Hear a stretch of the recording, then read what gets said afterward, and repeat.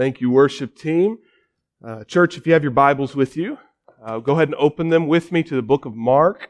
Mark chapter 9. If you don't have a Bible with you, you should see a blue one below the chair in front of you.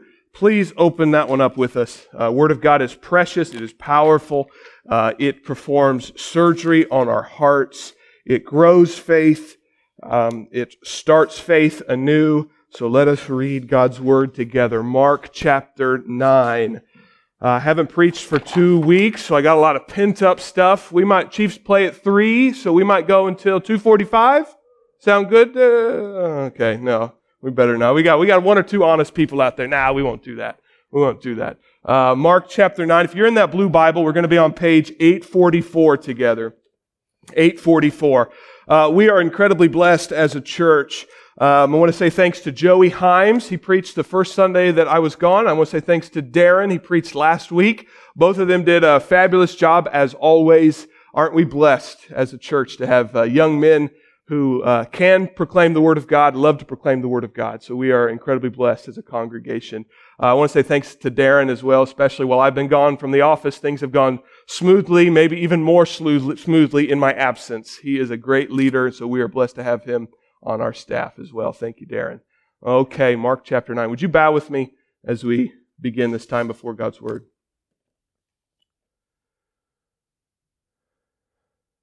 Father God,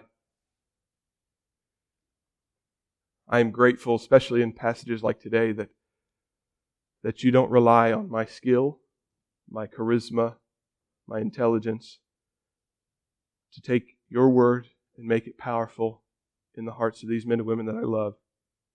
Father, I'm grateful that it is your strength, your power, your grace, your mercy that does this. Father, how in the world can a sinful man like me proclaim a passage that is so filled with the glory of Jesus? Father, we just need you so desperately. Words fail us. Imagination fails us to see truly how glorious Jesus is. And so, Father, as we dive into this such an important passage, Father, if there's someone here who doesn't know how glorious Jesus is, Father, may they see that clearly in your word. Would you do that for us? And Father, if there's those among us who are believers but are struggling with assurance, that does God really love me? Am I really right with God? If they struggle with that, Father, may they see the glory of Jesus clearly, and may that burden be lifted from them. Father, for our kids who are here today, may they continue. Will you continue to reveal to them what the good news of Jesus is all about and how awesome He is? Father, please guide us. It's in Jesus' name we pray. Amen. Amen. All right, Mark chapter 9, big number 9, little number 1. Well, you probably don't have a little number 1. Big number 9, and in a moment we'll go and read together to little number 13. We're going to be talking about the glory of Jesus. The glory of Jesus. Glory, we might not quite grasp what glory is, but when I glorify something, when I glorify someone, I am trying to pull the curtain away to reveal how valuable they truly are. What's the best way to do that? We've seen in the book of Mark that Jesus has showed us His glory in the miracles that He's done, in the teaching that He's given us. We begin to see the curtain pulled away, but here in Mark chapter 9, we're going to see that curtain removed. And we're going to see, with the disciples' own eyes, how glorious Jesus really is. That's what glory means. It's like this. It's a little bit like this. Let me glorify Patrick Mahomes to you. You know who he is? Got a clap right here. My man. Patrick Mahomes, the Kansas City Chiefs quarterback, plays football better than anyone on the planet. It's not even an argument. Steelers fans, not even an argument. He had the third best season for a quarterback in NFL history. His second year he was in the NFL, he was the league most valuable player. The third year he was in the NFL, he won the Super Bowl and was a Super Bowl MVP. He was signed to the largest contract a sports figure has ever signed, $500 million. It's a lot of money. It's a lot of money. He seems like a humble and all-around good guy. When I say these things, I'm trying to pull back the curtain so you could see how valuable Patrick Mahomes is. And we do this in all areas of life, right? Kansas City, when I talk about the Kansas City Chiefs, I'm trying to glorify them and tell you how great they are. When you buy a new car, my dad bought a new truck the other day. He's talking to me on the phone about it, and I could just see him trying to pull that curtain away. And oh, look at the gas mileage, and look how big it is, look how shiny it is. We're trying to pull that curtain away to show how valuable it is. But really, if you want to see how awesome Patrick Mahomes is, how valuable he is, what do you need to do? You need to watch him. Really to get an idea about how awesome he is. I didn't know how awesome my dad's truck was until what? Until I came, I sat in it, I looked at it, and I touched it. Well, what we have seen in the book of Mark is the disciples are around Jesus. They've seen him do some amazing things. The curtain has begun to pull away, but do they really believe? Not yet. Not yet. In fact, we've seen the last few times we've been in the book of Mark that not only do they not yet believe, but when they hear about how glorious Jesus is going to be, dying on the cross, what do? They hate it. They hate it. We're in Mark 9 and Mark chapter 8. The disciples just heard a lot of glorious news that to us we read and we see the glory in it. They received the news that Jesus is the Messiah. He will be rejected by the Jewish leaders. He will suffer under Pontius Pilate and die under Pontius Pilate and be raised again 3 days later. And the disciples hate this so much that Peter pulls Jesus aside and rebukes him. The Messiah is not going to die. You're wrong. Yeah, the religious leaders don't like you right now, but they're going to come around, Jesus, because the Messiah does not get rejected by the religious leaders. That cannot happen. Jesus, you got it wrong. The Messiah is going to be Rambo. He's going to come back. He's going to kick Rome out. He's going to kill the Roman army. He's not going to be killed by the Roman army.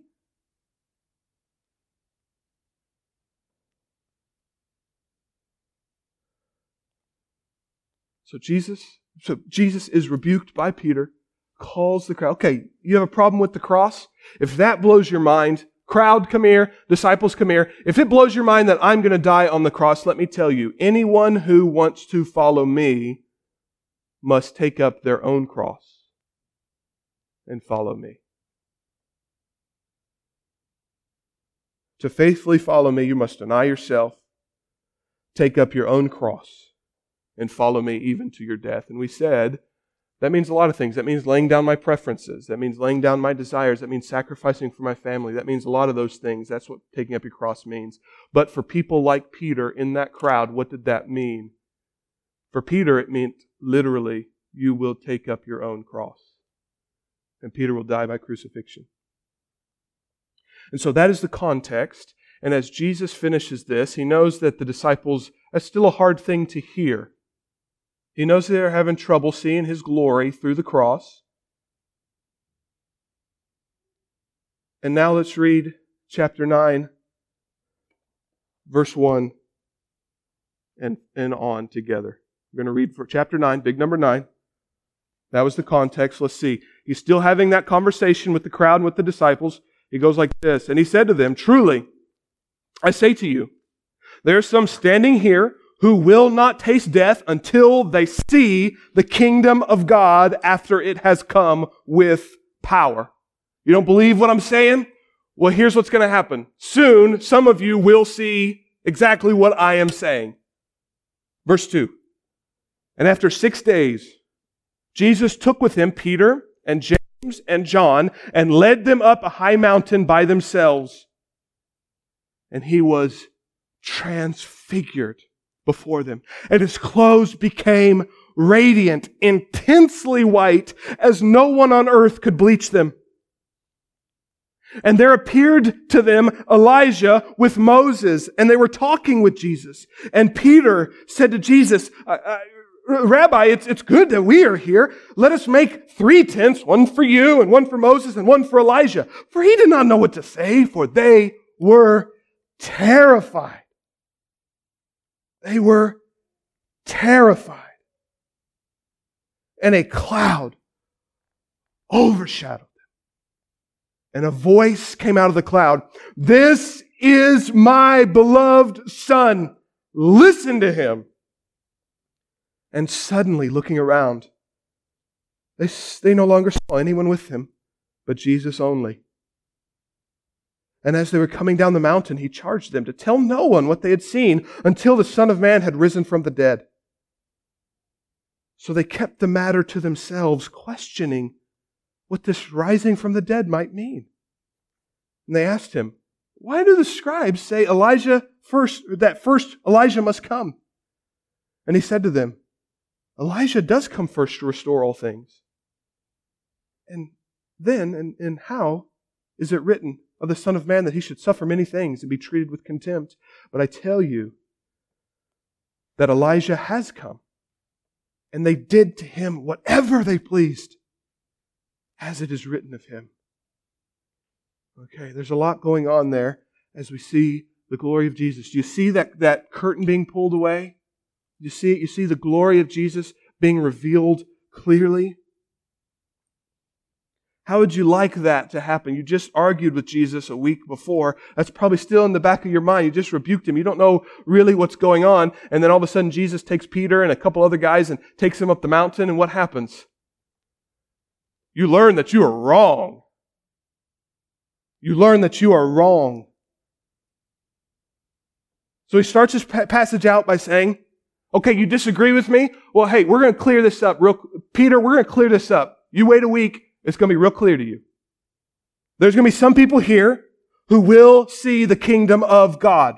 Now, the translation from the Greek is really difficult, and so we got to have this understanding that he's not saying the kingdom of God is far away, or you're going to see it a little bit, or you're going to see it in 20 years, 30 years, 40 years before you die. He says soon, and he says you're going to see the kingdom of God has already come. The Greek wording there says, kingdom of God having already come, you will see. Some of you standing here will not have to wait until after you die to go to heaven and see the kingdom of God. You're going to see it with your own eyes here. In other words, some of you doubters, Peter, will see firsthand that I am who I say that I am. I'm going to do what I say I'm going to do, whether you like it or not. And so 6 days later, Jesus takes his inner 3. There was the 12, and then there was Jesus' best of best friends, Peter and James and John. And he takes them up the mountain, and he was transfigured. Do you use that word a lot in your everyday life? No, I don't either. Transfigured. What is he talking about there? What does that look like? Transfigured. The Greek word there is where we get the word metamorphosis. You know that word, metamorphosis? When a caterpillar becomes a butterfly, it's a metamorphosis. It's a transfiguration. Something from inside has changed his outside. Something from who the nature of Jesus is has been fully revealed. The curtain has been pulled away, and we see the very nature of who Jesus really is. It's an outward change that comes from within. We must be very careful. Nothing new happened to Jesus. He didn't just then become God, or he didn't just then become the Son of Man, or through his obedience he didn't earn anything, it didn't change. No, this is revealing who he is. The curtain has been pulled away. He's been transfigured before them. And his clothes became radiant, intensely white, as no one on earth could bleach them. Radiant. The word here is describing a piece of metal being polished so effectively and so harshly that when you finish polishing it, to look at it is so bright, the sun reflects on it, you can't even look at it. That's how radiant his clothes were. And you can kind of feel Mark struggling to describe this because he says, it's white, but not just white, but more white than anyone can bleach clothes. But not just that, but it's just unbelievably white, otherworldly white. It's like a whole nother color. White doesn't quite grasp it. I like what the book of Matthew says about this event. The book of Matthew says it this way: His face shined like the sun.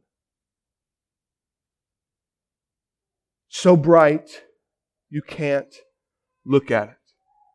Is there anything brighter than the sun? Is there anything more glorious than the sun? No. It's light. His face shone like the sun. And then Jesus is transfigured, and then in an instant, Elijah and Moses. Two incredibly important figures for God's people. This is George Washington and Abraham Lincoln. See what I mean?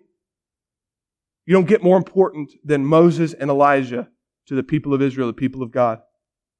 Moses led God's people out of slavery in Egypt and towards the promised land, the land that they would claim as God's people. Moses was whom God gave the 10 Commandments. As he establishes his relationship with his people on Sinai, he gives the 10 Commandments to Moses. He says, this is what God requires of us. Moses, the man who sets up the sacrificial system. This is how we maintain a relationship with God. When we sin, there must be a shedding of blood to cover our sin. God sets up this sacrificial system through Moses. Through Moses. Moses, who prophesies about the coming Messiah. One is going to come who's like me. He you shall listen to. And then Elijah, eminently important and popular prophet, miracle worker, thus saith the Lord. All the prophets were represented by Elijah. And these men represented the entire Word of God at this point. Moses wrote the Pentateuch, Genesis, Exodus, Leviticus, Numbers, Deuteronomy. Moses is the law of God. And then Elijah represents the prophets of God, the rest of the Old Testament, calling God's people back to a right relationship. Moses, the law, Elijah, the prophets. The entire Word of God was there before the disciples. And both of these men we should expect to see in this situation because both of these men had interesting deaths. Elijah never died. God took him. Moses died. God took the body, buried it on His own. So the Jewish people saw these two interesting ways of not dying and dying and said, man, they're going to come back. Here they are. Here they are. And these two men, Jesus transfigured, Elijah, Moses, and they're talking. What are they talking about? Mark doesn't tell us what they're talking about. Luke tells us what they were talking about. Luke 9:31 says they were talking about Jesus' imminent departure in Jerusalem. What are they talking about?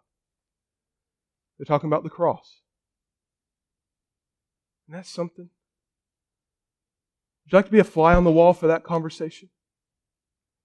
What are they doing? And this is all speculation, so this is not the word. We don't know what's going on here. But can you imagine Jesus? You know the pressure that He's under. So much pressure that he's going to begin to sweat drops of blood. The capillaries in his forehead and his head are going to rupture, and he's going to sweat drops of blood because he's going to be under so much pressure. Perhaps these two men were there encouraging him. Wouldn't that be something? Perhaps they were there praising him, glorifying him.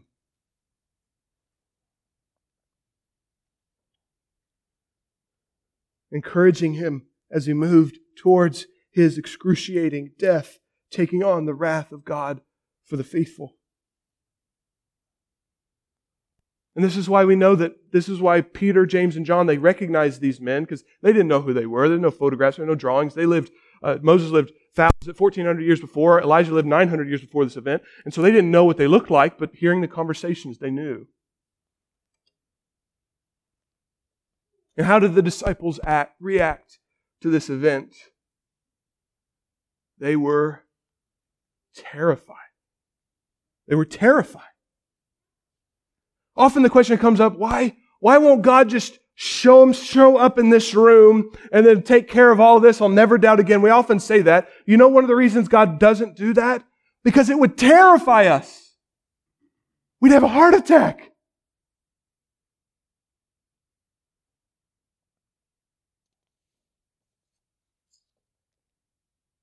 The disciples knew Jesus. They knew he was a good man. They knew he wasn't going to hurt them. They knew he was a good rabbi who loved them, and yet they were terrified.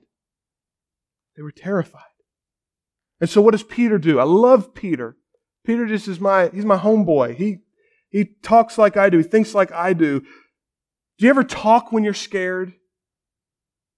You're terrified, you don't know what to do, so you just talk. Or you're like, Peter's one of those guys that talks when he's scared. He talks when he's confused. He probably talks when he's asleep. He always wants to interject something.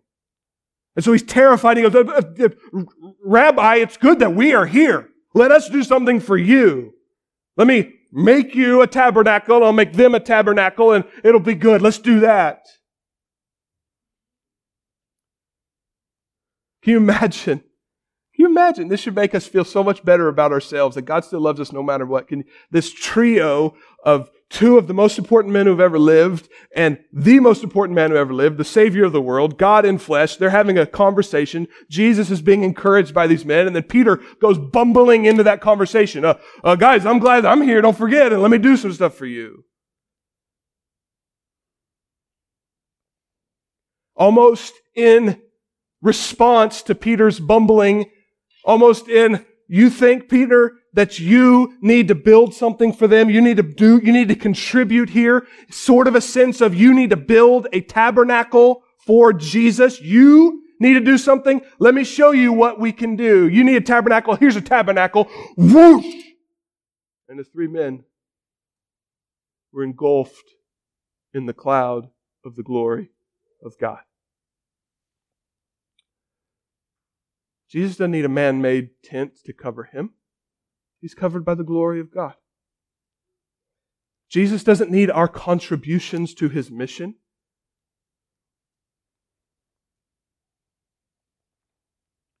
Cloud descended and covered Jesus, Elijah, and Moses. Boom! The tent of the cloud of the glory of God. And then the three of them must be looking in. The three disciples must be looking in, because the voice comes from outside, from within the cloud to outside the cloud.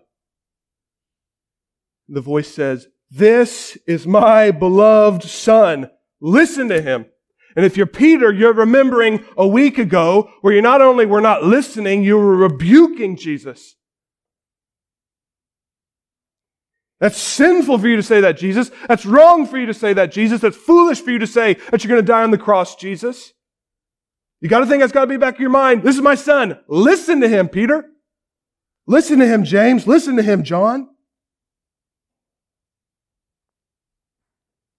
And suddenly as it comes, boom, it's gone. And Jesus is there, as he always has been to them since before that day. And as they're descending the mountain, Jesus tells them what we've often heard him. He's very discerning about who hears the gospel at this point, because it can be very confusing to people. Very discerning who can hear. And so he warns them, do not tell anyone. But now, for the first time in Mark, now we've got an end date to that silence. It says, don't go telling everybody until I raise from the dead. So Christian, our job is clear. Do not reveal the glory of God until he rises from the dead. So what's our job now? As disciples of Jesus Christ in the 21st century, what's our job? He's already rose from the dead. Declare the glory of God. There's nothing stopping us. Should nothing stop us. And as they're walking down the mountain, they still have questions. We just saw Elijah. The scribes and the Pharisees know that they teach us that in the book of Malachi, there's a prophecy that says Elijah is going to come first, and then the day of the Lord is going to come. And so we're confused, Jesus. We just saw Elijah. What more is there to do? What more is there to do? We saw the kingdom of God in all its glory and all its power. What is left? Underneath that question, Jesus answers for us, fills in the blank if we are careful readers. What's under that is revealed to us. They're still talking about the cross. Jesus. The scribes and the Pharisees tell us that the Word of God says, they interpret Malachi to say, Elijah comes, then the kingdom. Why are you talking about dying on a cross? And why do you say, I'm going to have to follow you? What's left to do? Jesus says, you have the right verses, you have the wrong sequence, and you have the wrong Elijah. Yes, Scripture says Elijah will come before the Messiah and before the kingdom. You have the wrong sequence. Elijah will show up, but that does not negate what must come after. Jesus says in verse 12, and He said to them, Elijah does come first to restore all things. And maybe don't forget that the Word of God also says the Son of Man should suffer many things and be treated with contempt. Jesus is undoubtedly thinking of the prophecy from Isaiah 53. He will be pierced for our sins. He will be crushed for our iniquities. The punishment that brings us peace with God is laid upon Him, and by His wounds we are healed. So yes, Elijah will come, but the suffering must come as well. And in Matthew's account, we learn exactly who Jesus is talking about. Jesus is saying Elijah has come, and Jesus says John the Baptist came in the spirit of Elijah as the new Elijah, not Elijah reincarnated, as the new Elijah, to prepare the way of the Lord, to restore all things. What did John the Baptist do? He came and he called all of Jerusalem, come, repent, for the kingdom of God is near. Come, repent for the forgiveness of your sins. John the Baptist is Elijah coming and preparing the way. And Jesus said, and they did to him whatever they pleased, as is written of him. They did to John the Baptist, the new Elijah, just what they did to the old Elijah. The old Elijah was attacked and pursued by a wicked king and queen. Do you remember what happened to John the Baptist?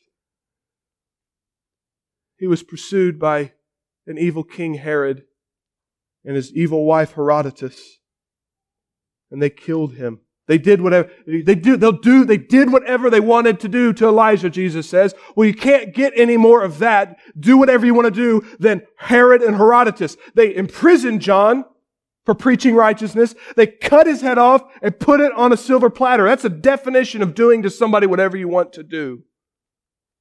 Whatever you want to do. And so, that's what happened. What does it mean? That's what happened.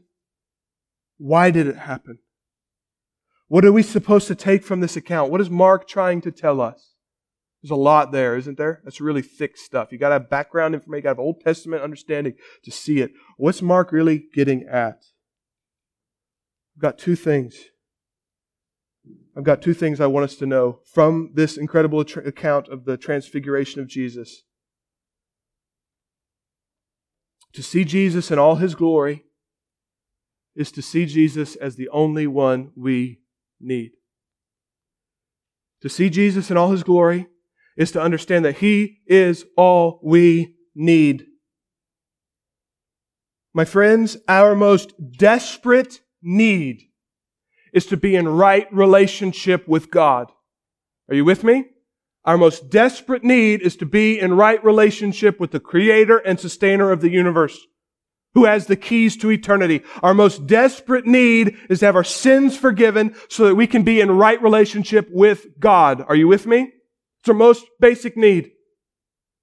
If you're sick and you get better, but you don't have a right relationship with God, you need something desperately.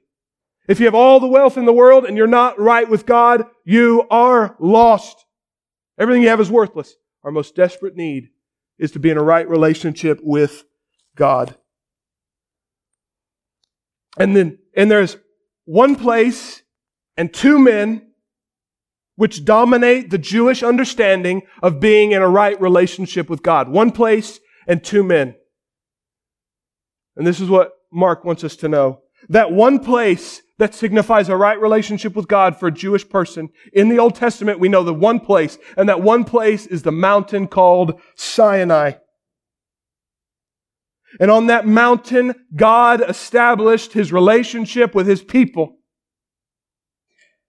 The people of Israel came out of slavery. God delivered them. Moses went up to a mountain and established a covenant with a relationship with the people of God. That's where it is. Sinai is a special holy place for the people of Israel. That's where God started with us. That's where God made a relationship with us. That's where God made an agreement with us. That's where we receive the 10 Commandments that says this is how we obey God so that we can have a relationship with Him. This is our side of the agreement.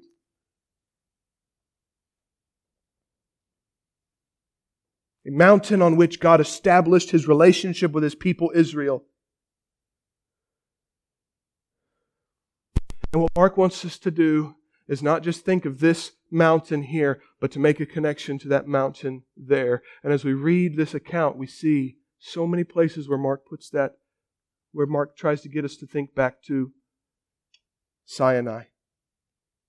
As the disciples experience a transfiguration, Mark wants our minds to travel back to Sinai and to say, that was then, here's a new Sinai. Mark says 6 days since Peter rebuked Jesus. 6 days to prepare for this new Sinai. Mark never does that. Mark says things like, the next day, a couple days from now, after a time. Mark never gets so precise, but he's precise here. 6 days. Why? Because in the old Sinai, it took 6 days to prepare for this revelation from God. Jesus took Peter, James, and John. Jesus took Peter, James, and John.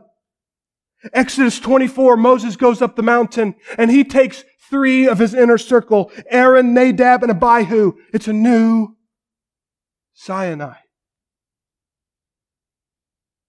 The old Sinai says this, then Moses went up the mountain, and a cloud covered the mountain. The glory of the Lord dwelt on Sinai, and the cloud covered it. That's the old Sinai. What do we see here? Well, Jesus, hi, Moses and Elijah, hi. I'll do something for you. Whoosh! Cloud of the glory of the Lord. New Sinai.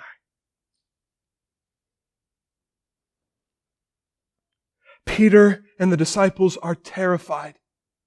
If you're familiar with the account in Exodus, when the people of Israel saw the clouds and the lightning and all this stuff, and they heard that God's presence was going to be on the mountain and they're supposed to go up, what do?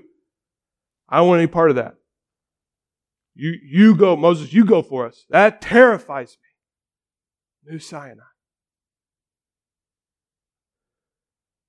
God's language He uses to call out from the cloud. This is my son.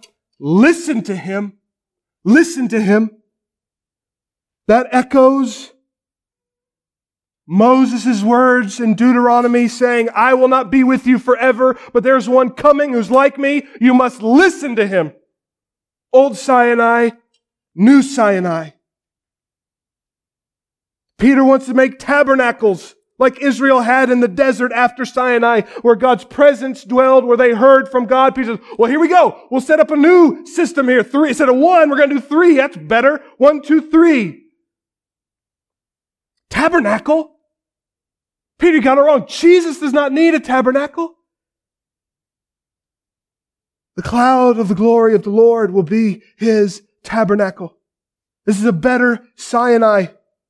The figure's presence, Moses, the man who represents the law of God, what we must obey, what we must pursue, the law of God, the 10 Commandments. Moses, who represents the first 5 books of the Old Testament, and Elijah, who represents the prophets. The prophets were these guys who were sent by God to restore the people of Israel back to Him. People of Israel would start out in a right relationship, then they would commit spiritual adultery with other gods. Then God would send a prophet to say, you go back or bad things are going to happen. Bad things did happen because they didn't go back. And then Israel said, God, please forgive us. God forgives them, sets them back up, and this cycle goes over and over again. So the prophets were men raised up by God to call Israel back into right relationship. And Elijah represents all these men.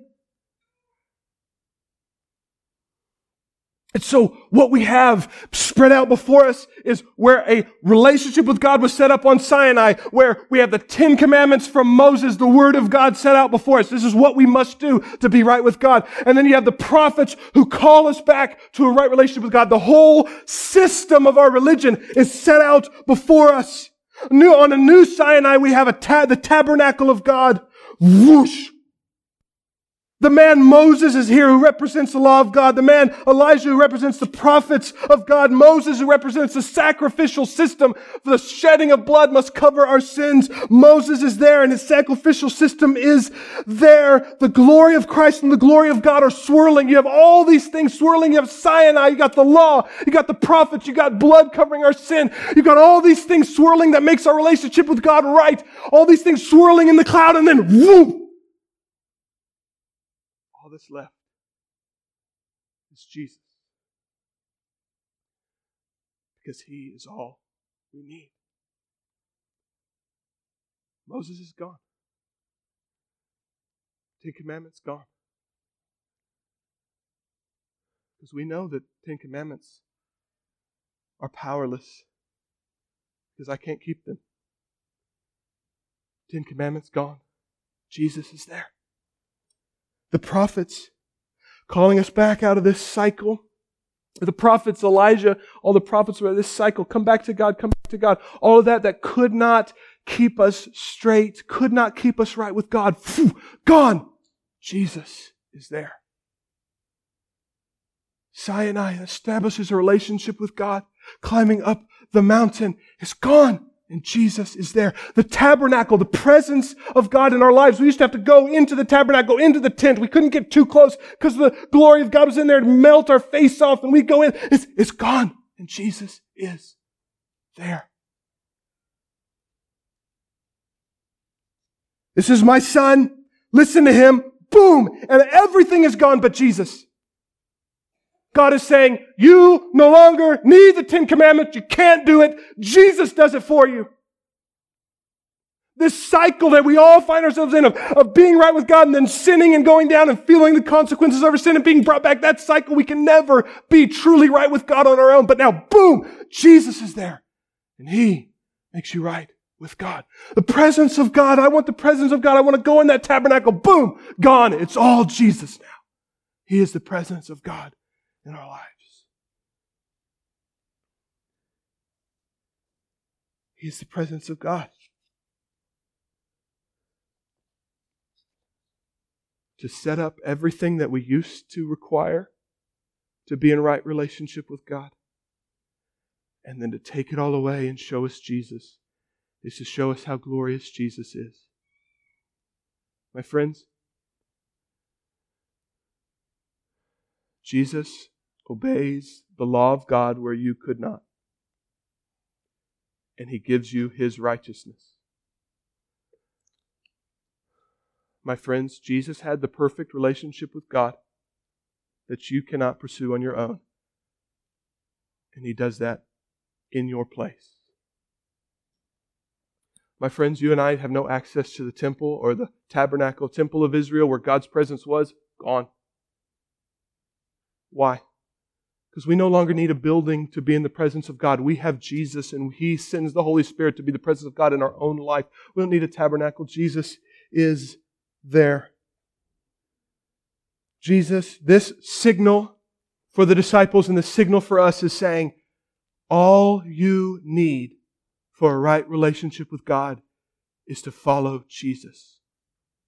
That's all you need. That's all you need. Jesus is all we need. Second thing, as we close.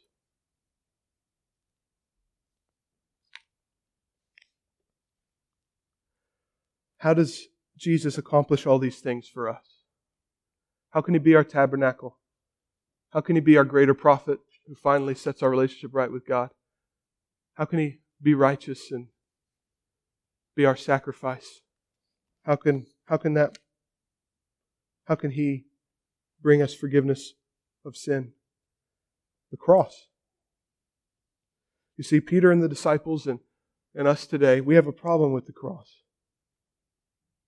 See, we believe that rejection, suffering, and death is not dignified, glorified, or appropriate.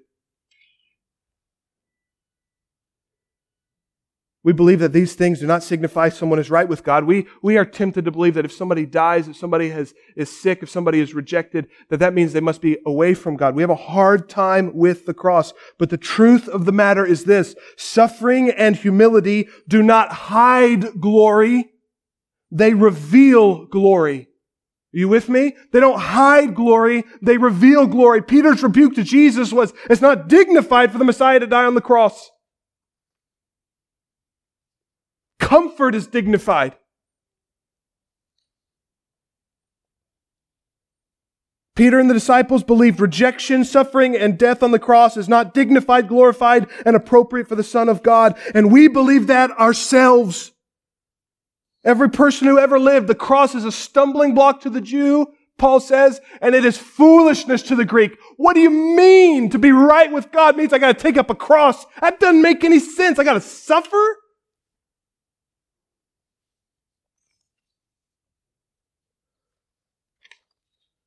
We do not associate sacrifice with glory. We do not associate poverty with dignity. We do not associate humility with power. We do not associate meekness with royalty. The Transfiguration shows us that suffering does not hide glory. It reveals glory.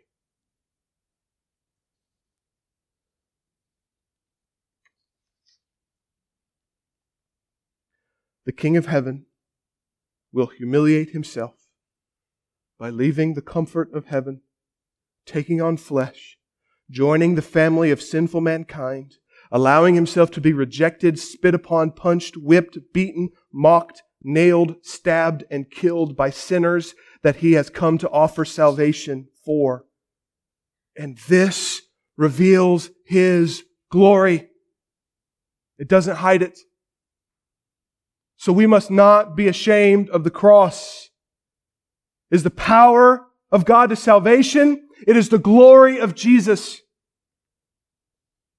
And if that is true of Jesus, that laying down His life reveals His glory, doesn't hide it, that is true of me. When you sacrifice for others, that does not reveal a lack of dignity, that reveals the glory of Christ. When we in church lay our preferences down for the good of the gospel, for good of one another, we are not hiding our dignity. We are not hiding the glory of Jesus. We're exposing the glory of Jesus.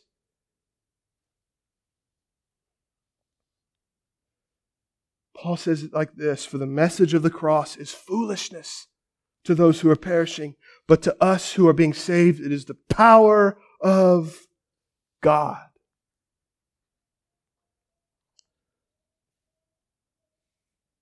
So what can we do?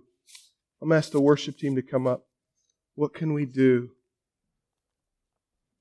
What does the Transfiguration call us to do? The Transfiguration says this, Christian: your King is more glorious than you can ever imagine. To be in His presence, to see His glory, would terrify you. He's so glorious. And yet, He was willing to lay down His life and His preferences and His desires and His comfort to save sinners. So Christian, if that is our King, what do His subjects do? We sacrifice. We live humble lives. We love the unlovable. That's what we do. Second thing we talked about a little earlier, Christian, what do we do when we see the Transfiguration? Jesus comes down, He tells them, hey, don't tell anybody yet. They're not going to understand. It's going to bring confusion. Wait until I have been raised from the dead. Christian, what is stopping you from proclaiming the glory of God? Jesus has been raised. It's time to proclaim the glory of Jesus. And finally, Christian, non-Christian, do you understand that Jesus is everything you need to be right with God?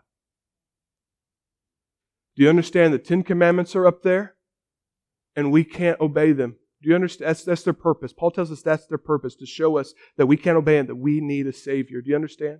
Do you understand that the sacrificial system of the Old Testament, Hebrews tells us there is no forgiveness of sin without the shedding of blood. That sacrificial system that was set up could never cover all of our sins. Do you realize that? And it's the blood of Jesus come. He died once for all to cover all of your sins. Do you understand that? Do you understand that your salvation is in His hands and it is all taken care of? He is all that is necessary and He is all that is sufficient for you to be right with God. Do you understand that? Christian, do you rest in that truth? Or are you like Peter? Well, I'll do this for you, God. I'll do this for you, God. I'll try to contribute this. And God is telling Peter, Peter, just shut your mouth and be in the presence of God. Just relax in the presence of God. Jesus has it. Peter, Jesus has you. Christian, Jesus has you. Non-believer, Jesus does not have you. So this church calls, please see the glory of God. If your faith is not in Jesus, it's in things. If your faith is in things or things that you do, you're going to let yourself down. So this church calls you. Just like Jesus' message has been in the book of Mark. Repent from your sins. Turn from your sins. Follow Jesus.